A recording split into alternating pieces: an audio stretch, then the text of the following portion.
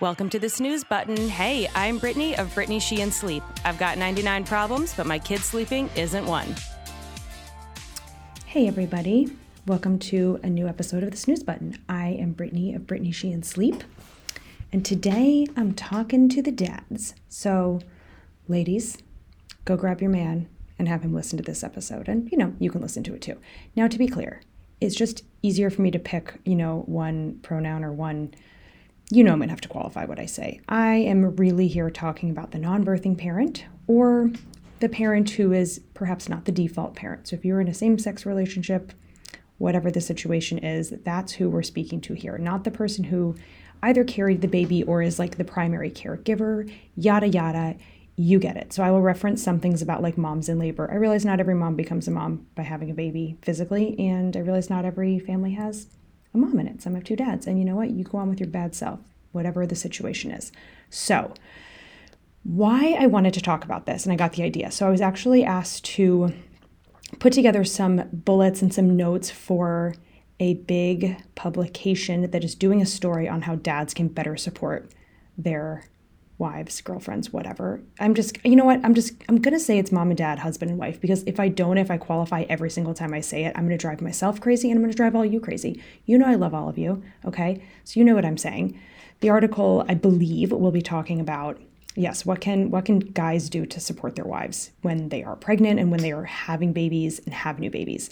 I don't know if the article will be published. I don't know if they will choose to use my bullet points, but if they don't, I'm going to put it here because I worked hard to put them together. And I think, I personally, objectively think they're great. So let's get into it.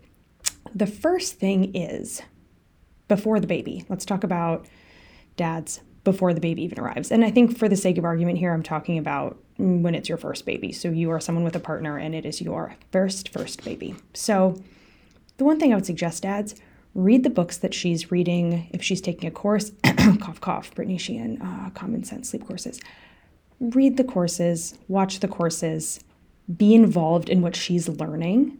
Not only is this going to be relieving to your wife to know that you are invested and interested and you're supportive of what she's trying to learn about and trying to do, it is legitimately going to give you a lot more confidence and perspective in your own parenting skills when the baby arrives, right? Like if you've been reading something about when you use a swaddle and when you use a sleep sack or something, you're going to feel so much more confident when the baby comes out. You're like, I bet they're going to put him in a swaddle now because that's what you do, when babies are born and they're newborns, et cetera, right? So it's going to make your wife happy, but it's also genuinely, obviously, if you're paying attention, going to teach you a lot. And I do think that a lot of guys don't do that. It's the mom does it and the baby rolls out and they're like, ugh. So other thing I would suggest and this is fully outside of sleep or anything else, but I find often, because, in my job, I'm working with families one-on-one all the time. And, for this brief period for 2 weeks or so, and, a little longer as we're preparing to start, it's like I'm like a little tiny member of your family and have like a very intimate look at what's going on day to day. Like, where is everyone sleeping? When is everyone getting off of work? Like, who's kind of running the show? Who has a lot of pushback? I will occasionally get parents like side emailing me about the other one, being like, hey, do you mind reminding him or her this, da-da-da, or like, I'm really sorry about the tone there. Like, we've been really stressed out about this and I totally get it, whatever.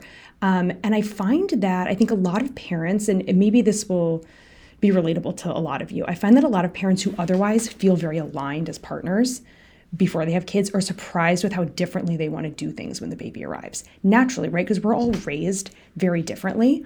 And the reason I actually realized this initially was my own experience. And I'm fortunate that my husband and I, even though like optically it might seem like we had different childhoods, like philosophically our parents parented pretty similarly, right? There was a lot of the like structure and boundaries and kind of just like the way they spoke to us and raised us was pretty similar, which has been a really positive thing for us as parents. And that's not always the case, especially if you marry someone who had a very different, maybe they were from another country. Like I find the cultural stuff can be really challenging, or like religion, or just the way their parents were. So I would strongly suggest if you are expecting your first, or honestly, if you just had a baby, because this stuff isn't necessarily going to come up, in the first few weeks of life, talk about like what your philosophies and your parenting styles are.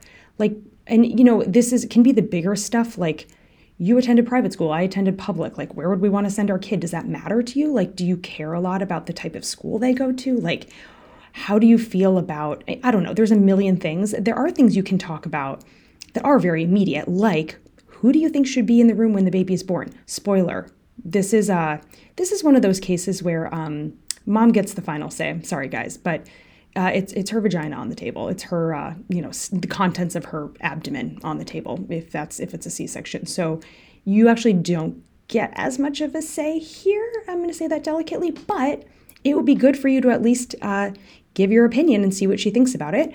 That's a conversation to have before she's 6 centimeters dilated.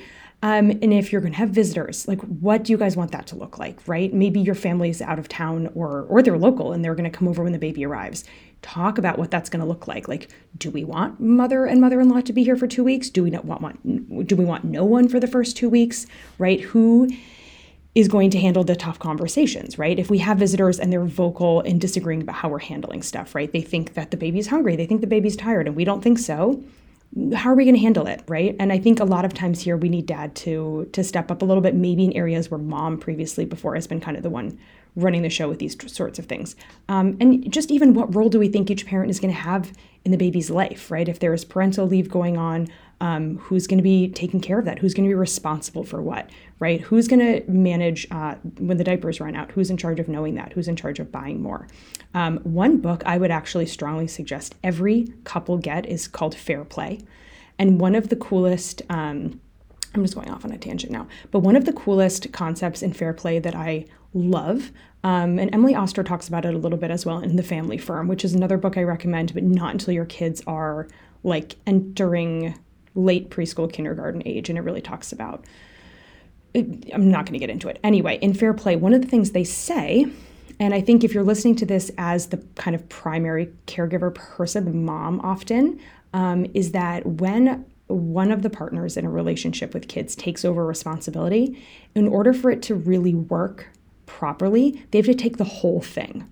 So the example is like if you say, mom, to your husband, we're both working, we're both doing all this, blah, blah, blah. I need you to be in charge of the pediatrician, or could you be in charge of the pediatrician? That doesn't just mean mom books the appointment, mom sends the forms, mom has the relationship, but when it's time to go, dad puts them in the car and takes them. No, it means literally like, I am no longer involved in the pediatrician. If you don't like what the pediatrician is doing, you can get a second opinion. If they refer to a specialist, you call the specialist. You know when the appointments need to be booked. You need when they need to go get their flu vaccine or whatever, right? It's basically transferring a whole piece to the other parent to release some of that mental load. A little bit of a tangent, but that's what I mean about having these conversations, like who's going to handle it, right? When the baby is coming, gentlemen, be your wife's advocate. As a birthing mom, she is in one of the most vulnerable places of her life, right? If you notice that a nurse is speaking to her in a way that you find to be offensive, you can tell that your wife is offended. Don't wait for her to tell you. Go to the charge nurse and say, hey, Patrice is not the best. Not speaking from personal experience, had a nurse named Patrice. Alex actually was not there because this is when I was on bed rest briefly. And I was like, I'm not taking it, Patrice. You are being a bitch, and it wasn't great. Be her advocate, okay? Go find people to help her, bring her stuff, ask how she's doing, intervene, notice when she is frustrated. I think it's really hard. You don't get it. You're not the person giving birth, but it's really hard in those moments sometimes to speak up for yourself. You're very vulnerable. You're in a lot of pain. There's, hormones surging through you. And if you think something's off, go handle it for her, right? If she's not being heard, you hear her, take care of it, and gatekeep visitors. This is a huge one too, especially if it's like labor and delivery, whatever.